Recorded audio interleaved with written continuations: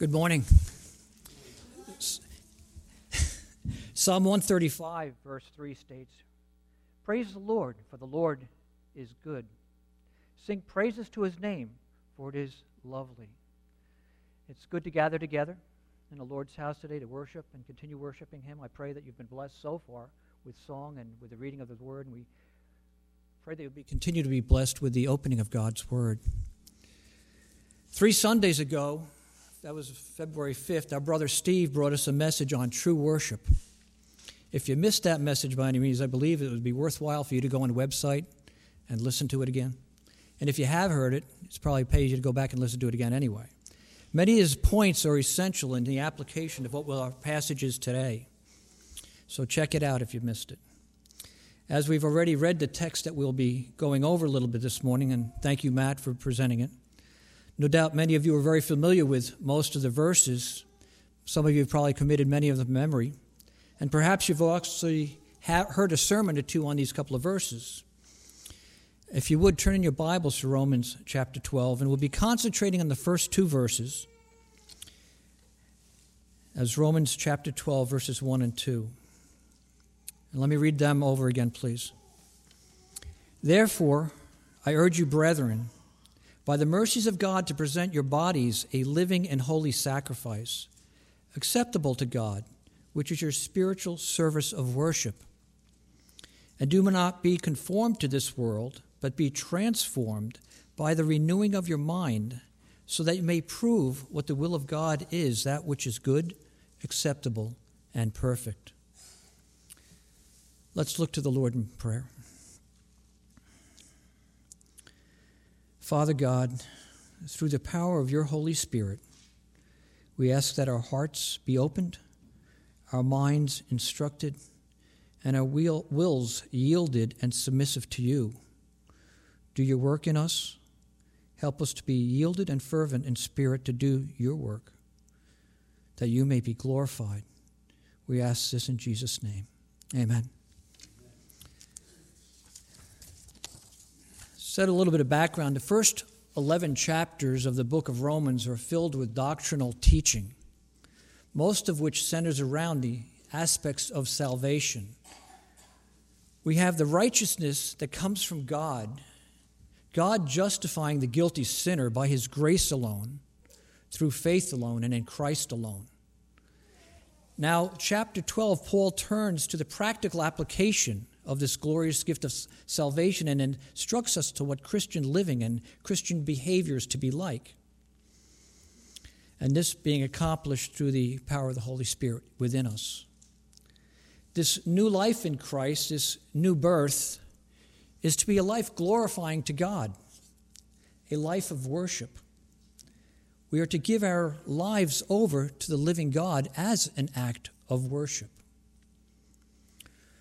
Verse 1 states, "Therefore I urge you, brethren, by the mercies of God, to present your bodies a living and a holy sacrifice, acceptable to God, which is your spiritual service of worship." Of worship.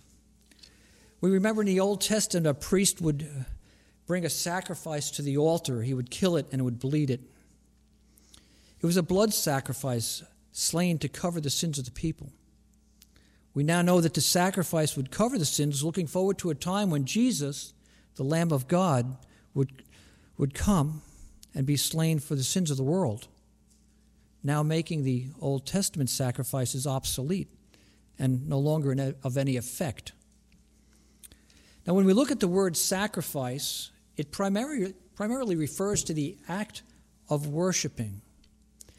A priest would be performing a sacrifice, making a sacrifice, presenting it as an offering unto the Lord. Then objectively, the word sacrifice itself could mean that which was offered. Maybe the lamb, the goat, the ram, the oxen, the turtle dove, what the priest would offer as a sacrifice. Now, there were several types of sacrifices or offerings in the Old Testament. Each had its own purpose, its own reason or occasion. We had burnt offerings, we had grain offerings, we had peace offerings, we had sin offerings, guilt offerings, ordination offerings, dedication offerings. Some of them were totally burnt up. Some were partially burnt and ate. Some were boiled. Some were made up of animals and others of grain or drink. Some offerings were wave offerings, they call them, right? And others would have a combination of being put on the altar and being waved. And there was even a time when silver trumpets were blown over the offerings on certain occasions, such as a day of gladness and at times of the appointed feasts and on the first day of the month. All of them were acts of worship. They were tangible symbols of what a heartfelt response of a sinner was to a holy God. Even though the offerings were to be spotless, the best of their kind, the first of their kind, clean, without blemish, God, even under the Old Testament covenant, was more interested in the condition of the heart of the one bringing the offering than the offering itself. 1 Samuel 15:22 reads, Samuel said, "Has Lord as much delight in burnt offerings and sacrifices as in obeying the voice of the Lord? Behold, to obey is better than sacrifice, and to heed than the fat of rams." In Psalm 51:17, David wrote this, "The sacrifices of God are a broken spirit. A broken and a contrite heart, O God, you will not despise." Our heart condition is of utmost importance in our offerings, in our sacrifices unto a holy God. In the Old Testament, a priest would sacrifice and perform the offerings unto God. Under the New Covenant, we as believers are priests. 1 Peter 2:9 states, "But you are a chosen race, a royal priesthood, a holy nation, a people of God's own possession, so that you may proclaim the excellency of him who has called you out of darkness into his marvelous light." As priests, we are to present to God a living and holy sacrifice, that of our bodies. We present to God on the altar our bodies as a living and holy sacrifice. An author of a very popular book a few years ago wrote this: "The problem with a living sacrifice is that it has a tendency to crawl off the altar." Therein is the problem that we have with a living sacrifice. We may have to keep dragging it back onto the altar and keep it from crawling off. We may have to keep checking our heart conditions, correcting and recentering our bodies as they ought to be. Let's look at the text now. Verse 1 states this: "Therefore I urge you, brethren." It starts off with therefore. Paul is building upon what was previously stated, building upon the truths that he just taught. Those are the first 11 chapters of Romans.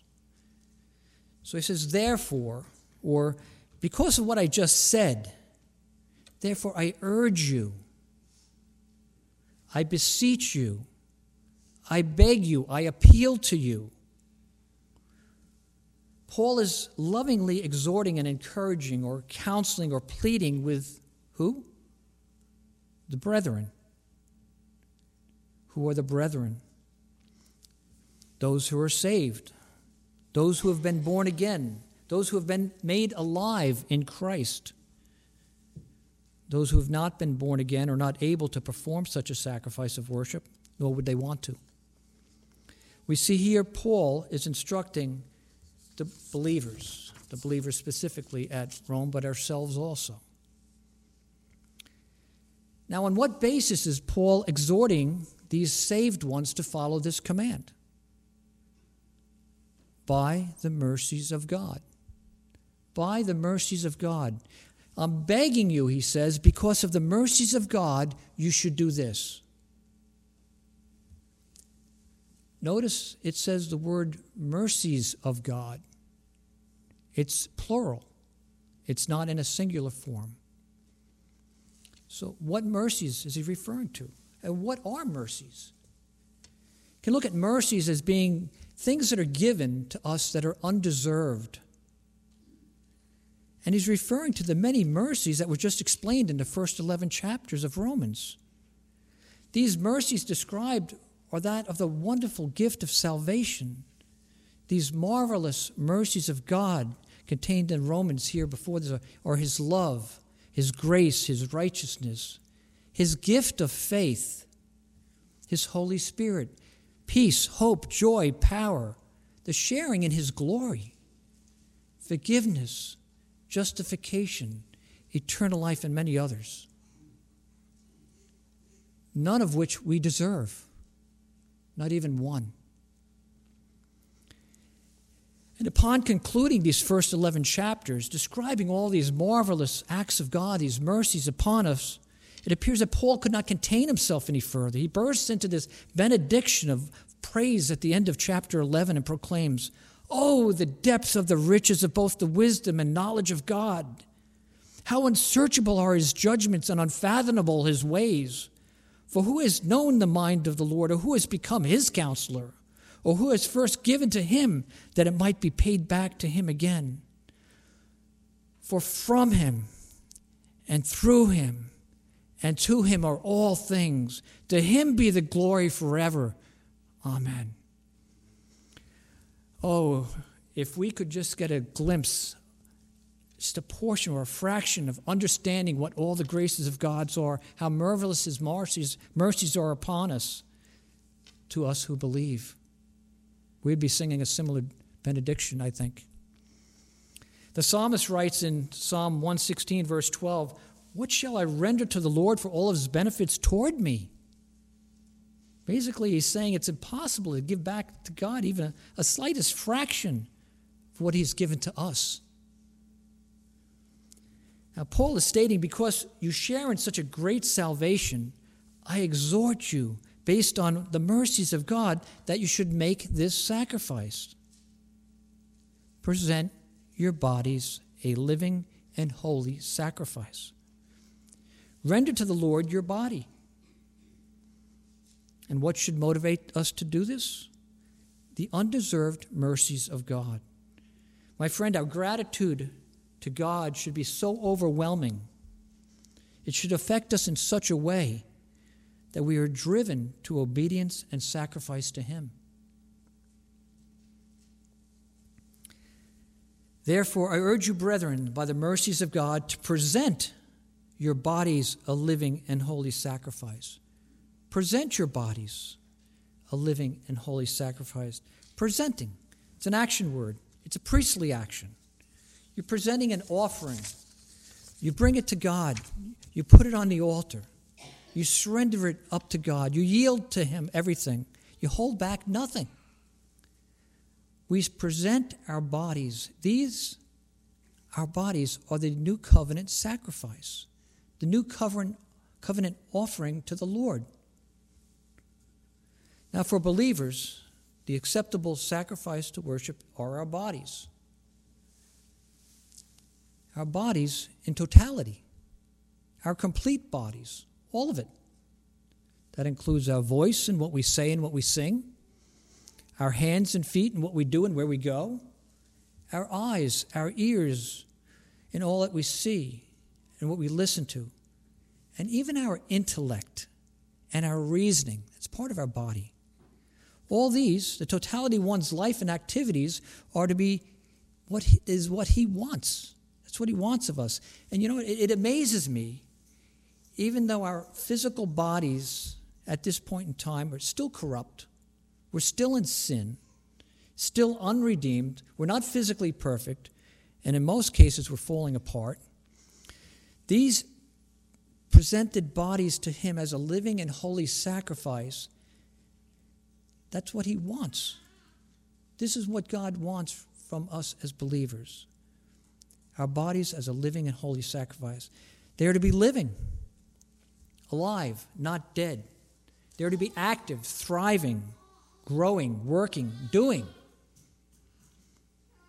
They're also to be holy sacrifices, pure, undefiled, instruments of holiness, instruments of righteousness, yielded unto God. Our bodies are to be holy. They are to be set apart unto God. Romans 6:13 states this, and do not go on presenting your members of your body to sin as instruments of unrighteousness, but present yourselves to God as those alive from the dead, and your members as instruments of righteousness to God.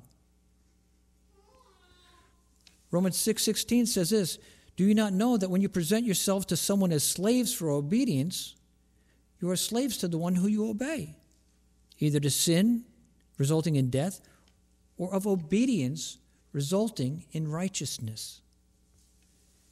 And again in Romans 6:19, Paul says this, for just as you presented your members as slaves to impurity and lawlessness, resulting in further lawlessness, now present your members as slaves to righteousness, resulting in sanctification.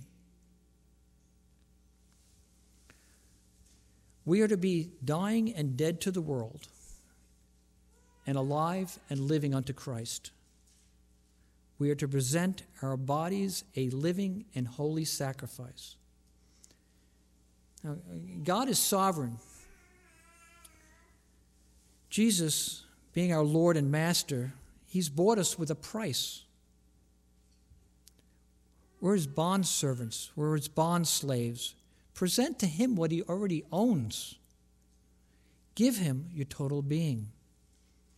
Obey the Master. Be slaves to righteousness, resulting in sanctification. Therefore, I urge you, brethren, by the mercies of God, to present your bodies a living and holy sacrifice, acceptable to God, which is your spiritual service of worship. This is what is acceptable to God, the presentations of our bodies as living, holy sacrifices. And they're acceptable unto God, which is your spiritual service of worship. We see that this spiritual service of worship, continuing in a priestly language, the word translated, at least in the New American Standard, as spiritual, is a Greek word for logikos. This is where we get the English word logical from. Some translate it as being rational or reasonable. In other words, it's thought out, it's intelligent. In other words, it only makes sense to do this. It only makes sense. This worship, this spiritual, reasonable, logical service of worship is from the inner man. It's not from external exercises. It's not from some outward form of worship. It is not following a set of formal rules or practices or procedures or rituals. It is in the inner, heartfelt love and devotion, a mind-involved, rational decision of worship. Worship that is in spirit and truth, as Steve reminded us. As Christians, God wants the total package, our complete you and me. He wants our total being. This includes all the parts of our body, including our minds and our wills. Our minds or our intellect. How you think is what you do. It is how you're going to act. It is your character. This is how it's developed and lived out. How you think is what you do. Ponder that for a while. Our thought process brings about how we act. What we truly believe is how we're going to behave. We take in information, we process it, we think on it, we form ideas and plans and opinions. We make decisions from this thought-out intake of information that has been stored. This occurs throughout our life. This is how we live and move. Proverbs 23, verse 7 states this, "For as a man thinks within himself, so he is." For as a man thinks within himself, so he is. You're a product of your thoughts. This is why Paul instructs us in Colossians 3:2 to set your mind on things above, not on things on the earth. He also encouraged the Philippians, let this mind be in you, which is also in Christ Jesus. And in Romans 8:5, it tells us this, that those who are according to the Spirit, capital S, Spirit of God, set their minds on things that are of the Spirit. So we understand to present our bodies as a living and holy sacrifice acceptable unto God, which is our reasonable, rational service of worship. This is a thought-out, logical decision which involves our intellect and our will. Verse 2 goes on to say this, and do not be conformed to this world, but be transformed by the renewing of your mind, that you may prove what the will of God is, that which is good and acceptable and perfect. Do not be conformed to this world. Conformed. Conformed can refer to assuming an outward expression that does not really reflect what's inside. It's like maybe going along with the crowd. You could look like or appear like something else. It might be like masquerading around in a costume or wearing a mask, not revealing what's really underneath. You're acting or behaving in a way that may not be you. Being pressured to go along with or looking like you want to fit in. Conform can also be being shaped by something else. I think of kids, young children playing with Play-Doh. They shape it and mold it to different forms. We are not to be conformed or molded or fashioned into or stamped out to be like this world. Like a coin that's formed, let's say, in a U.S. Mint. It starts out as a piece of metal, maybe smooth, and by an exterior force, a pressure from outside, it's stamped out, reflecting an image that it didn't have before. We're not to be conformed by this world.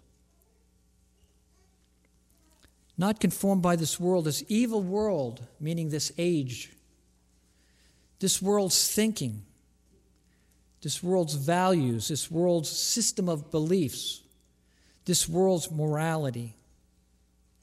We're not to be conformed. Not to be conformed by this world's goals, its pursuits, its fame, its power, or its pleasures. We must be on alert to the prince and the power of the air, to the God of this world and what his tactics are. 2 Corinthians 4:4 states, speaking about unbelievers, it states this, in whose case the God of this world has blinded the minds of the unbelieving, so that they may not see the light of the gospel of the glory of Christ, who is the image of God. Satan has blinded the minds of the unbelieving. He has always been an influencer of this fallen world system. We are not to think like the world, we're not to act like the world, or live like the world. We are not to be conformed to this world. We're not to be conformed to this world, but be transformed. We are to be transformed. Transformed from the Greek word which we get the idea of the English word of metamorphosis. Here this word transformed is in a tense that's called the present passive imperative. Now, a really fancy way of saying this word, another words of saying this phrase would be this.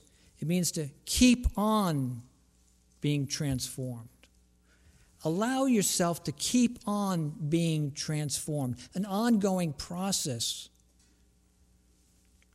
The metamorphosis, the transformation, this change comes from within, being changed from the inside out. And how are we to be transformed? Be transformed by the renewing of our minds. By the renewing of our minds. This transformation occurs from your mind being renewed.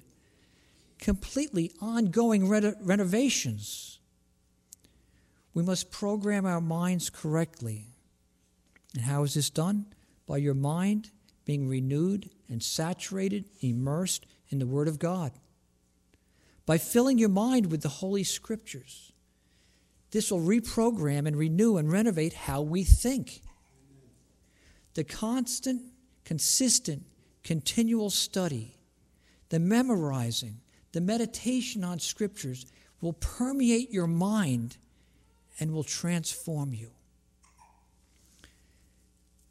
Matthew 22:37, Jesus said this, "You shall love the Lord your God with all your heart, with all your soul, and with all your mind." Love God with your mind, with all your mind. Psalm 119:11, "Your word have I hid, or have I treasured in my heart, that I might not sin against you." Here lies a transforming power. God's word in our center of our being will transform us not to sin and be more like Christ. Colossians 3:16 says this, "And let the word of Christ dwell within you richly." Richly, abundantly, extravagantly. To dwell, to live in, to be at home in, to occupy.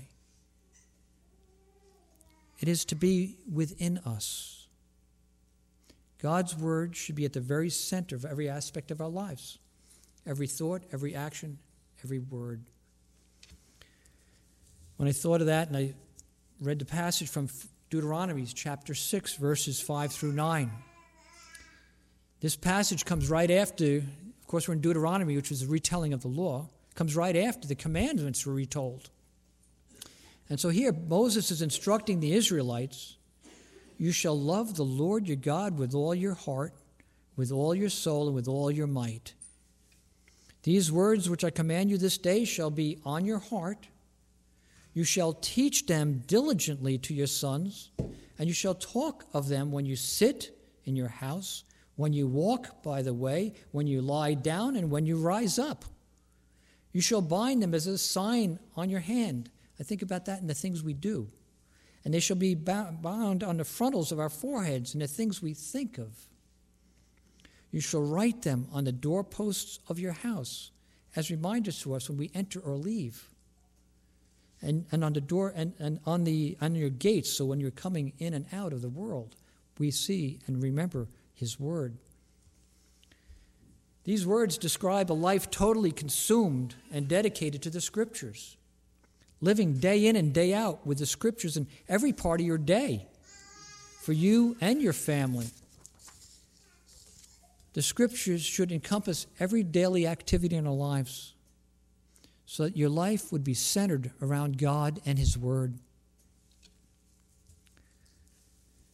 Do not be conformed to this world, to this age, but be transformed by the renewing of your mind. Two very different actions. We have conformed versus transformed. Both are conditions that bring about change, one for the bad and one for the good. The world wants to conform us and to control us by polluting our minds.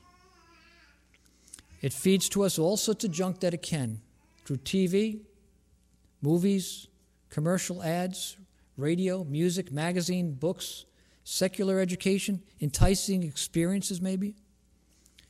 These try to conform us and put pressures on us from the outside. They are outside pressures and influences upon us. The ongoing transformation is being done by the renewing of our minds being renewed, saturated, and immersed in God's Word. This changes us from the inside out. The Holy Spirit of God uses the Holy Scriptures to work within us, to change us from the inside out. And in doing this, he battles against and pushes back against the pressures that come upon us from the outside.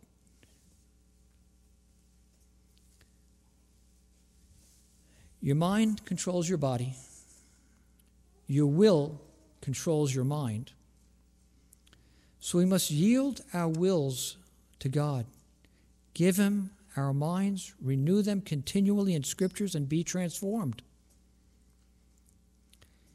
This will cause biblical thinking, resulting in an ongoing sanctification of our bodies. A renewed mind will result in a submissive will to God. We must yield to Him our bodies, our minds, and our wills. We are being transformed by the renewing of our minds so that we may prove what the will of God is, that which is good and acceptable, that you may prove what the will of God is. I believe this refers to living out what God wants in our lives, how God wants us to live, demonstrating to the world what God wants in each of us. We are being transformed, by the renewing of our minds, which will result in the will of God in us. His will becoming our inner desire to do. His will being lived out in us before our very own eyes at that point, because we want to do what God wants us to do. Philippians 2:13 states, "For it is God who works in you, both to will and to do for His good pleasure." That which was good and acceptable and perfect. To sum up this, basically, our bodies are to be offered a living and sacrifice unto God, holy sacrifice unto God. Our minds are to be transforming and renewed. Our wills are to be submissive to God's will in our lives.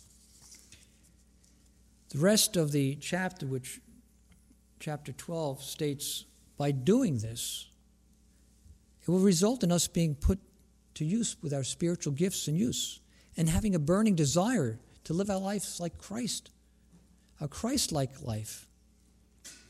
We present our bodies a living and holy sacrifice. When we give our bodies totally over to God, He wants us humbly to put them to His use. Each of us has at least one spiritual gift. Most of us have more than one. Each of us are dependent on the spiritual gifts within the body. If one person does not utilize his or her gift, the whole body suffers. We need each of us on our spiritual journey, which is collectively being done as a body of Christ. We need each other in the spiritual battles that we fight. We are dependent upon each other, and we need each other. Now, our spiritual gifts, they're not dependent on age. They're not dependent on intelligence. They're not depending on our physical prowess. They are Holy Spirit given and Holy Spirit energized. We must have the willingness to be submissive to the Lord, to utilize them for His glory. That's where it comes in. Our willingness. Many of you do, as I do, read the Daily Bread to start off my morning devotions. I'm sure many of you have done this. Back on December 29th, 2022, I read a devotional that was entitled, "I Will Say Yes to God." Perhaps some of you will remember it as I briefly go over what it was about. It recounts an event that took place in 1835. It describes a young woman who could not sleep. She had been suffering with a physical disability for many years. The account states that she was scheduled to be on center stage at a church function to raise money for a Christian educational project. But she had troubling thoughts within herself. I am not worthy. I am not worthy. Unable to sleep, she tossed and turned, doubting her qualifications and questioning the very aspect of her spiritual life. Now, still restless the next day, when she woke up, she moved to a desk and picked up a pen and paper and wrote down some words. The words now make up a classical hymn entitled, "Just As I Am." I'm referring to Charlotte Elliott. What's not included in this short account, and I'm sure it's due to space, was that it appears she developed this disability of hers at a very young age, in her 20s. It worsened in a very short period of time, and by the time she was 30, her health was seriously impaired. She was bedridden. She suffered battling with depression over this. She's brought up in a Christian home. And after finally giving in to a request of a visiting pastor by the name of Cesar Malin, she finally confided in him about her problem. His counsel, by the power of the Holy Spirit, proved to be a turning point in her life. She was 32 at this point now. He talked with her about her discouragements, her spiritual problems that she was having. Eventually, it resulted in true saving faith for her. The central truth that Dr. Malin impressed upon her was this: you must come just as you are, a sinner to the Lamb of God that takes away the sin of the world. It did not matter that she was an invalid. Come just as you are. Now, this song, Just As I Am, has been used throughout the years to assist many to come forward, to repent of their sins and receive Christ and profess Him as their Lord and their Savior. But what I find so interesting about this was the fact that it was written by a believer who thought her abilities and gifts were not good enough to serve in some capacity because of her disabilities and maybe her lack of self-confidence or skill.